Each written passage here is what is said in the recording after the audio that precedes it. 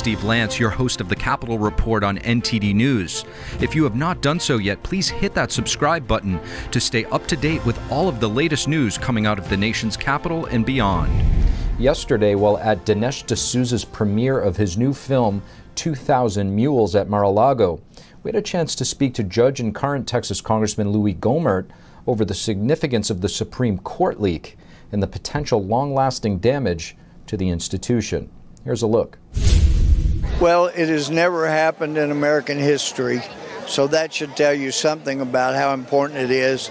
And then when you get down, the only motivation for leaking had to be to evoke protests, riots, threats to the judges that were going to vote in the majority. So when you realize somebody at the Supreme Court was actually hoping to create enough havoc that it would intimidate other Supreme Court justices, it is absolutely outrageous. And I know it violated ethics, and hopefully there's a statute that's violated. And I know Merrick Garland is out looking behind and under every rock and bush for domestic terrorists, but we need to be protecting the Supreme Court justices from domestic terrorists. I don't know if Schumer will go back out there and threaten them, but it is important that the Supreme Court and the courts resolve our issues. That's what I was hoping to have done before January 6th, because that's what the courts were created for. But apparently the intimidation of the Democrats has worked in the past. It appears to have caused Roberts to flip from voting to overturn Obamacare, so he's not one of the majority, the way I understand. I mean, that's the rumor. So it'll be interesting to see, but we have got to find the leaker. And unlike the FBI, when they find leakers in the FBI, they promote them, reward them, give them more money. We can't keep doing that. Congressman, there's been so much distraction from the actual substance of Justice Alito's opinion. When it comes to the substance of it, I think a lot of people are getting, emotion and talking points from mainstream media that this is taking away women's rights and so on and so forth. When it comes to the Constitution and the rule of law, how on target was the opinion from your perspective? Well, from what I read, it was completely on target. It was a bullseye because, as Alito's draft said, there is no right to abortion mentioned in the Constitution or the Bill of Rights or any amendment. So that was a total fabrication from, shadow of a penumbra, but it wasn't in the Constitution. And so, as the opinion pointed out, therefore, the intention of the Constitution was to leave those social decisions to the voters, to the individual states. And that's what many of us have been saying for a long, long time. That was not intended for some, dictator at the Supreme Court. It was meant to be decided by the people in each state. Same issue on marriage. That's not mentioned in the Constitution. So they went way out of bounds beyond the Constitution to rewrite the Constitution. So anyway, we'll see if the intimidation efforts by the Democrats work. And I'm hoping and literally praying that it won't work. Pro-life groups this week are working to expose what appears to be 5 babies that were allegedly killed in an abortion procedure after partial birth. This happened at a D.C. abortion clinic back in March. A.J. Hurley is the director of Survivors of the Abortion Holocaust and is involved in this call to action. NTD's Melina Wisecup had a chance to sit down with him. But before we show you the interview, please be aware that the footage you're about to watch is graphic and may be disturbing for some viewers. AJ, thank you for joining me today. Thank you for having me here. Could you explain what you guys are working on? Yeah, so last month, a box of 115 babies was found as disposed outside of an abortion clinic. Inside that box was 5 late-term, almost full-term gestational age children. Overwhelming evidence, prima facie evidence of partial birth abortion and infanticide, which are federally illegal. And we want an investigation and an autopsy. So why do you think it's important for this investigation to happen? I mean, we see those graphic images, and I think that a lot of people don't connect when they say that they support abortion. They a lot of times don't think that it could happen even in such a late term as 35 weeks. Yeah, it's incredibly important not only to expose this, but to see the actual victim images, right?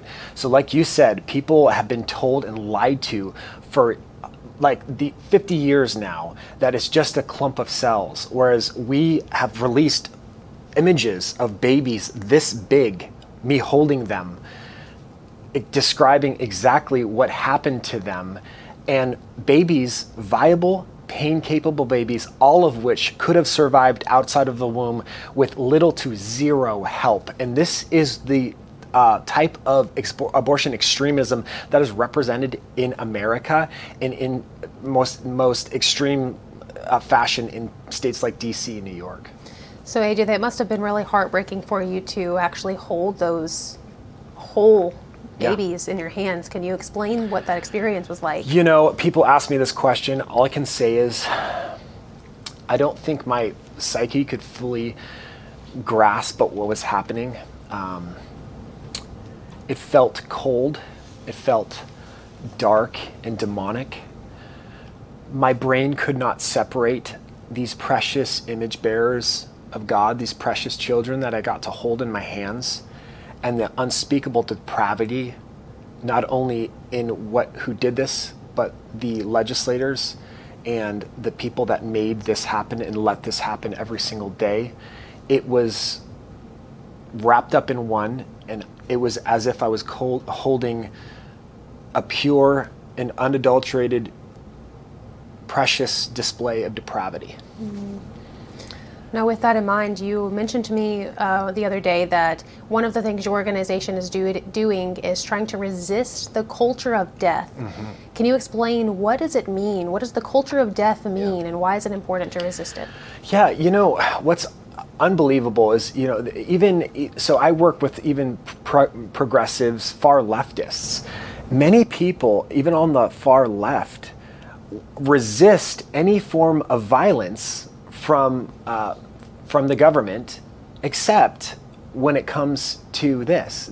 So for many people, this a rising movement of cultural moment where we are now celebrating infanticide. I mean, we several states now, like California and Maryland and Colorado now have whole bills that have perinatal clauses in them that you can abort, basically lead to the death of a child even after several weeks after a baby has been born, and no civil or criminal crimes are committed. And so, you know, this is nothing other than descriptive of a total whole-scale culture of death. And for many people, it's interesting that the only type of violence that they would hold to from the government is the systematic violence against the unborn. You know, in speaking about Justice for the Five, the group, and what the work that you guys are doing, we do know that there are progressives that you're working with, more people who are politically far left in other areas, but you do unite on this fact, which is quite interesting because it's very rare that you see conservatives joining with progressives for a certain cause. So I want to ask you about the politics. There's so much politics around this. Do you think it's more of a political question or a values question? It's a values question. I mean, this has been politicized by them, not us. So I'm holding whole babies in my hands, and anybody who tells me protecting a human being is a political matter and that I have politicized that, I would say you've incredibly lost your moral standing, and we have lost our sanity, our ever-loving minds in America to politicize the destruction and dismemberment of image bearers of God, human beings. And that is what's wrong with the cultural, political, and moral climate of this country. Thank you for your time, AJ. Thank you. Worries mount as Title 42 might be coming to an end. What is the administration doing to prepare for this expected influx of illegal immigrants? The Biden administration wants to lift Title 42 in just about 2 weeks. But are we ready for it? I would not say that we are not prepared. What I would say is that we are preparing. Department of Homeland Security officials are trying to quell fears among lawmakers about the expected surge of illegal immigrants. We are expecting a lot more people to come. At a Wednesday hearing, they cited a 6-point vision laid out by DHS Secretary Alejandro Mayorkas, which includes shifting manpower, speeding up processing, and issuing deportation orders. These preparations will help us to address the challenges at our border more effectively while protecting the safety and security of our communities. But that wasn't convincing enough, even for some Democrats. As of this moment, I do not feel confident that the system is ready. Is that people keep telling me, but we have a plan, and it isn't clear that having the plan and actually having the resources on the ground to meet the goals of that plan are the same thing. What was described, Republicans, meanwhile, pointed to an already unprecedented level of illegal migration in 2022 and what could be worse after Title 42 ends. what you are saying is that without Title 42, you're going to have a lot more people who come to the border and say, I have a credible fear, and like others, they'll be allowed to come into the country. Is that correct? Yes, sir, that is correct. Okay. And the most heated exchange played out between Senator Josh Hurley and a top border policy official who refused to call the border situation a crisis. But it's not a crisis. It is a challenge, sir. And suggested that the lifting of the public health order will instead decrease illegal border crossing. Because of the lack of consequences. So eliminating it will then, you think, decrease the amount of illegal immigration? I think over time, once we start reimposing significant immigration consequences on people at the border through our use of expedited removal. Wow, that is news. And the rule still faces an uncertain fate. A federal judge has put a hold on its scheduled lifting, and there will be a hearing next week with a final ruling expected. Congressman Troy Niels is another member of Congress representing a border state district. We caught up with him yesterday when it comes to the rescinding of Title 42, and he tells us that his constituents are worried. Well, what my constituents in Texas 22nd and Christ, across the entire state and across the country are looking at Mayorkas, DHS Secretary Mayorkas, who's looking at the American people and saying to them, the border's closed, everything's under control. It's not. It's a crisis.